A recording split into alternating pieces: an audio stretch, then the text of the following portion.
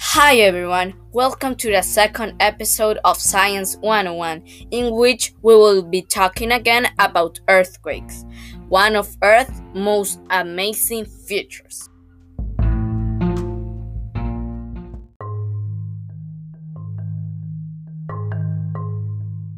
Before actually starting the podcast, we're going to do a little review of what we saw in the last podcast. The main things.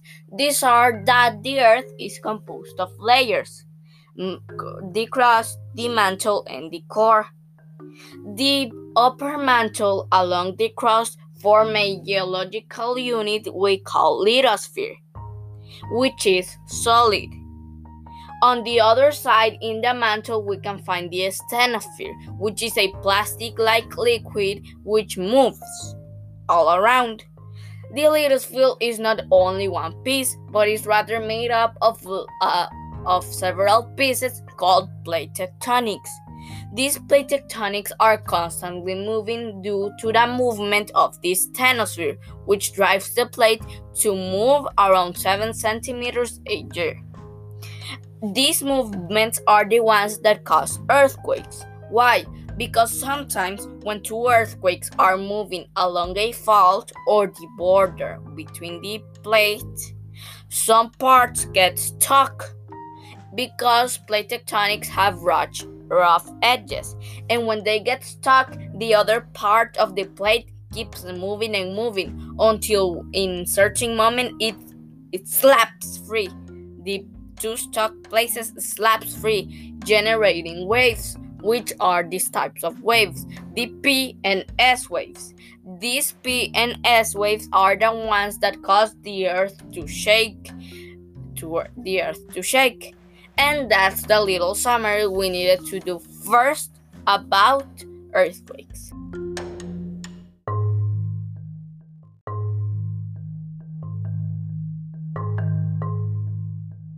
Well, in this podcast, we're going to talk another things about earthquakes, more specific things. First, I'm going to explain a little further what convection is.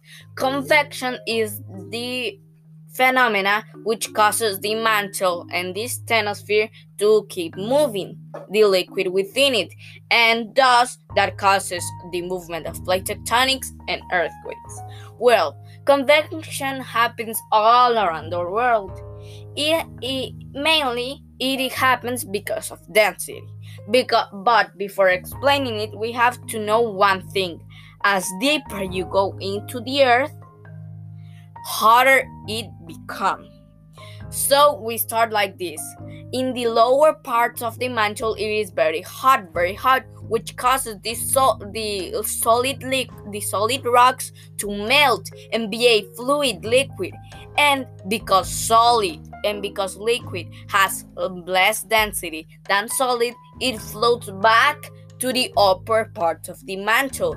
But in the upper part of the mantle, the temperature decreases. It is colder, we can say. So as it is colder, this liquid cools down, and as it cools down, it comes back to be a solid.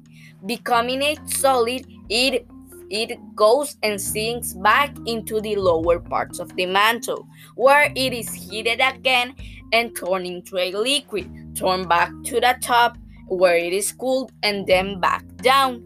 That is the process we know as convection. But why does being hotter means being liquid? Because mainly being liquid is just the molecules within a material moving very fast, while a solid is the movement is when the molecules within the material are steady. They do not move as much as a liquid. And in the gas, they are moving all around. Well, that is what convection actually is.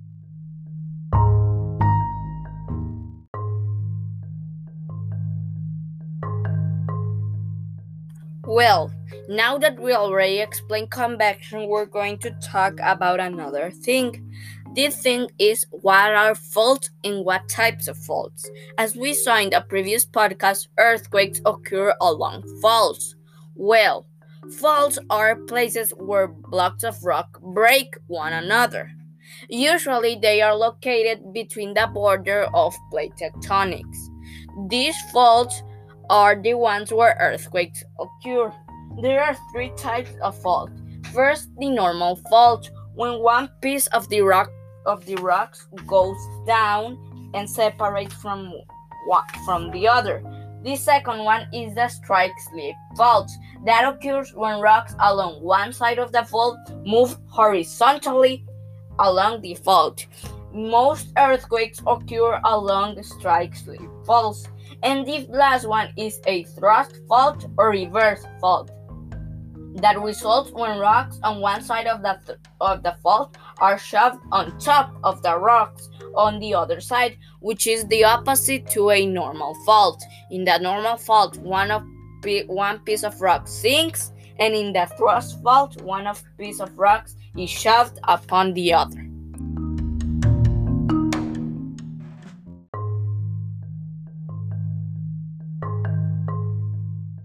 Now we're going to talk about some earthquake terminology. First, we're going to talk about the science which study earthquakes, seismology. Seismology includes seismographs, sensors, and everything related to earthquakes, even sometimes the study of plate tectonics.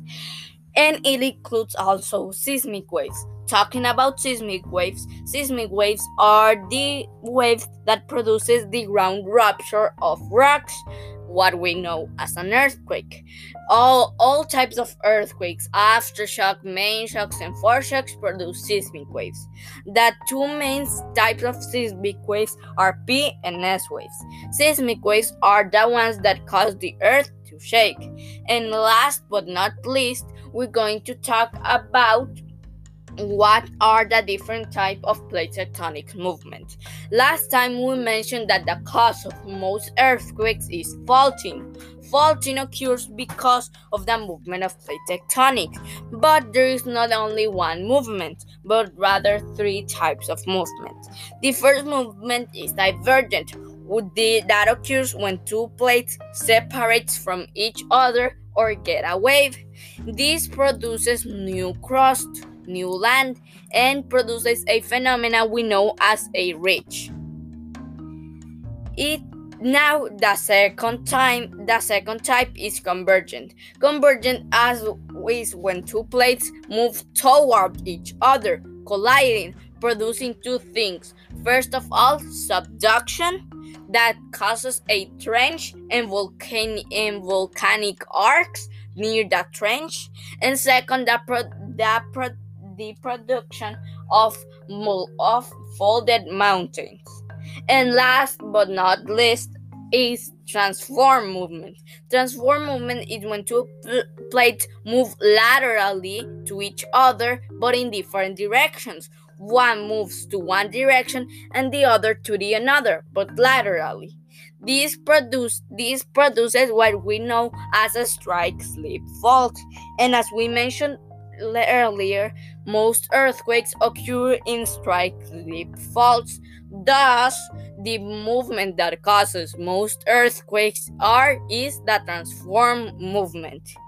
We have to say that both the divergent and convergent movements also causes some seismic activity, producing volcanoes, but the main movement that causes earthquakes is the transform one.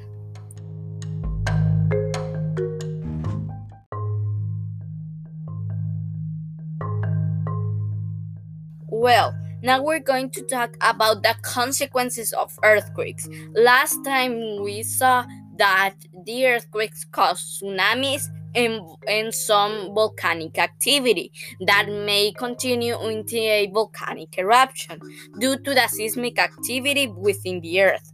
But there are other consequences. The most notable is ground rupture that occurs along the fault when it is that one piece of rock breaks from one another. The second one is landslides and avalanches. Landslides and avalanches occurs when the shaking of the earth makes a big piece of rock or earth comes down, down, down. A famous example was in Santa Tecla, El Salvador. The other is liquidation or liquefaction. What is liquefaction?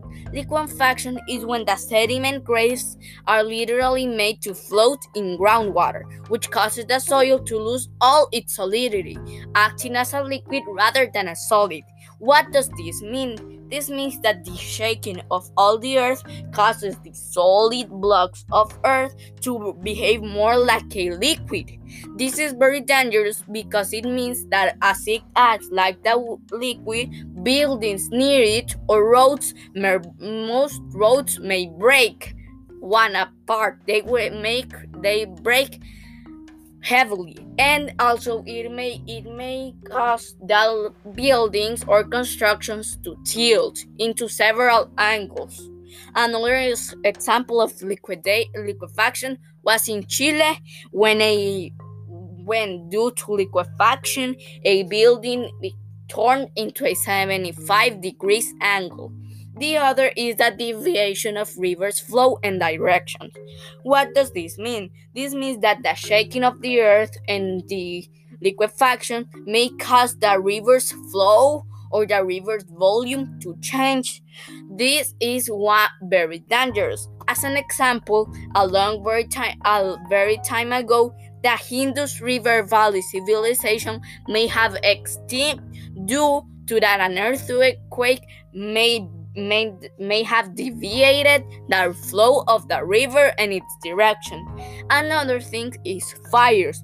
Usually after earthquake we can find fires in cities or forestal fires.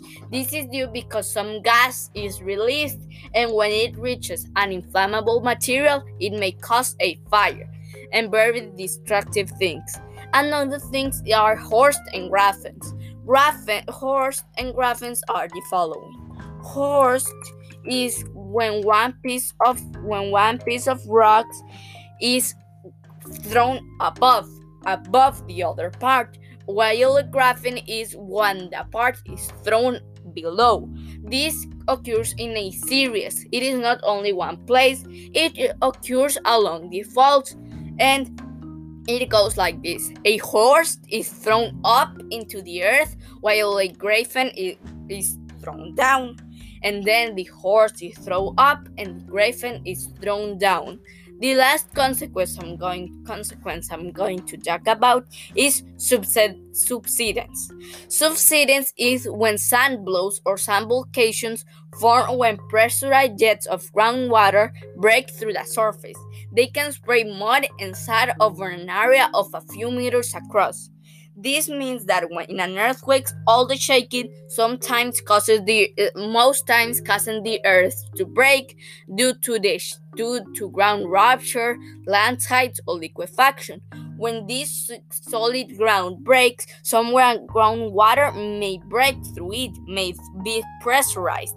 It's like it is thrown above, and this water may cause sand, mud, or sand volcano to spray all over. Another famous example of this was in California, where subsidence through sand all around for a diameter of 10 meters. These are the most common consequences of what we know as earthquakes.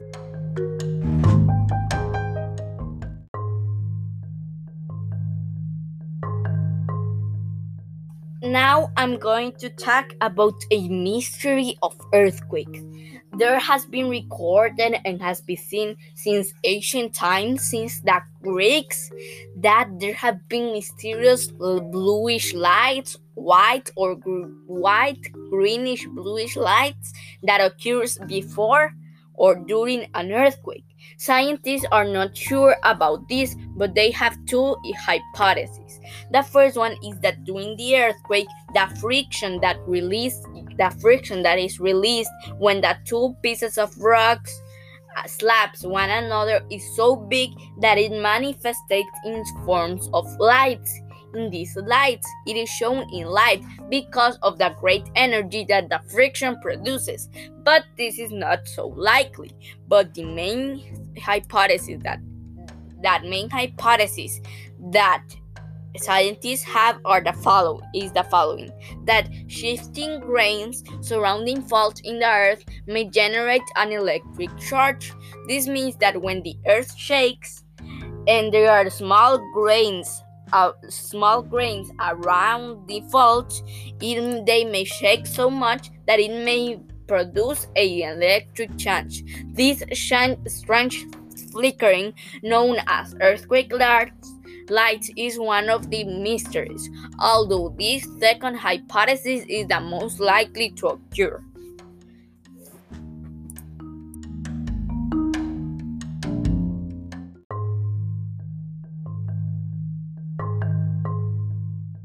Well, now we're going to talk about the elastic rebound theory and why earthquakes are so hard to predict. The elastic rebound theory is the theory that states that rocks in a fault are constantly bending slowly, and because they are bending slowly, they do not break, because they only break if a great strain force is applied. So these rocks are bended slowly for many years, but the bending is too gradual to be noticed. Eventually, the strain becomes too great, and when the strain is great enough, the rocks rip violently, causing earthquakes. This is the process that occurs along a fault that causes earthquake to occur, and after the earthquake, the bending of the rocks disappears. Then we're going to talk about why earthquakes are so hard to predict. The first one is because of the elastic rebound theory, as it says that bending of these rocks is so gradual, so slow that it cannot be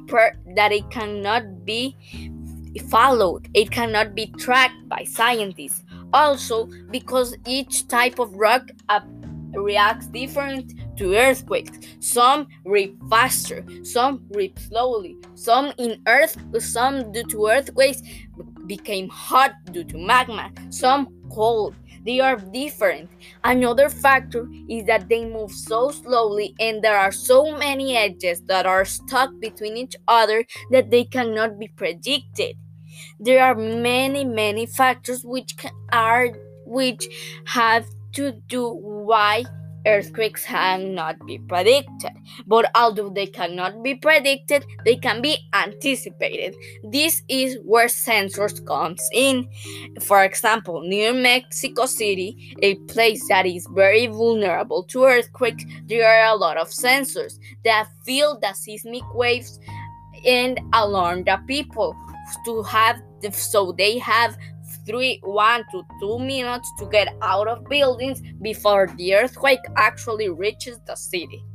That's why earthquakes are so hard to predict, because there are so many factors involved. Sometimes the current of the photosphere may change, although they are mostly constant. The types of rock, the things that are above the rocks, how they move, how we can predict how these plate tectonics move. All these factors contribute that in the actual world, we do not know in the future that earthquakes cannot be predicted.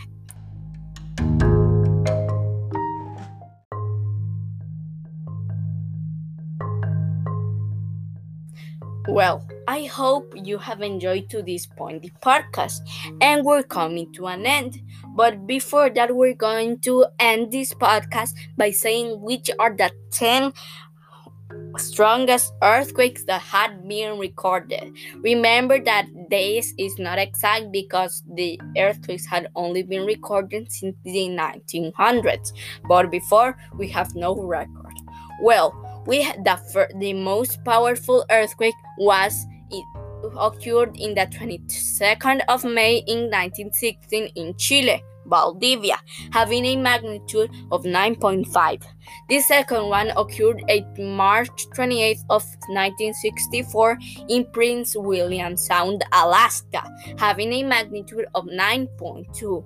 The third one occurred in the 26th of December 2004 off the west coast of northern Sumatra in Indonesia, having a magnitude of 9.1.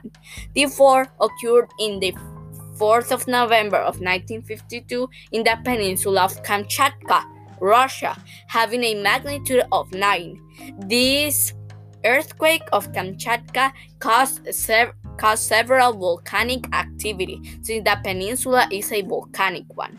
The fifth one occurred in 13th of August 1968 in Arica, Peru, now part of Chile, which had a magnitude of 9.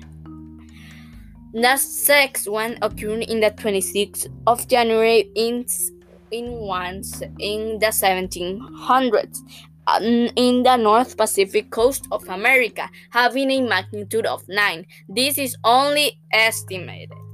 The seventh one was in the 27th February of 2010 in Biobío, Chile, having a magnitude of 8.8. Interestingly, this earthquake occurred very, very close to the one in Valdivia. The next one occurred in the 13th January of 1906 in the coast of Ecuador, having a magnitude of 8.8. The ninth one occurred in the 1st of November of 1755 in Lisbon, having a magnitude of 8.7. There have been medieval records which have said this earthquake totally devastated Lisbon, being one of the strongest in all of Europe. And the 10th one occurred in the 15th of August of 1950 in Assam, Tibet, having a magnitude of 8.6. Definitely, we can see that earthquakes cause a lot of damage. Being, for my opinion, the one that caused most damage, the one in Lisbon and Valdivia, Chile.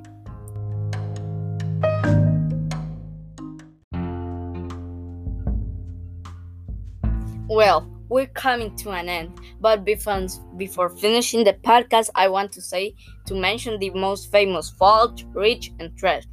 The most famous fault, as I think you know, is the San Andreas. The most famous ridge is the Trans or Mid-Atlantic Ridge, and the most famous trench is the one located between the Nazca Plate and the South American Plate. That is a product of the Andes Mountain. Talking about the Andes Mountain, as you notice, most of earthquakes, of the most powerful earthquakes, occur in the Andes Mountain, meaning that the Andes Mountain in Central America is a hotspot for earthquake. Also, another hotspot is the Indonesian islands and all those islands in the Southeast Asia.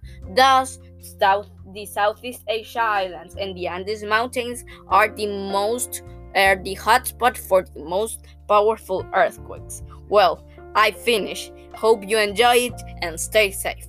Goodbye.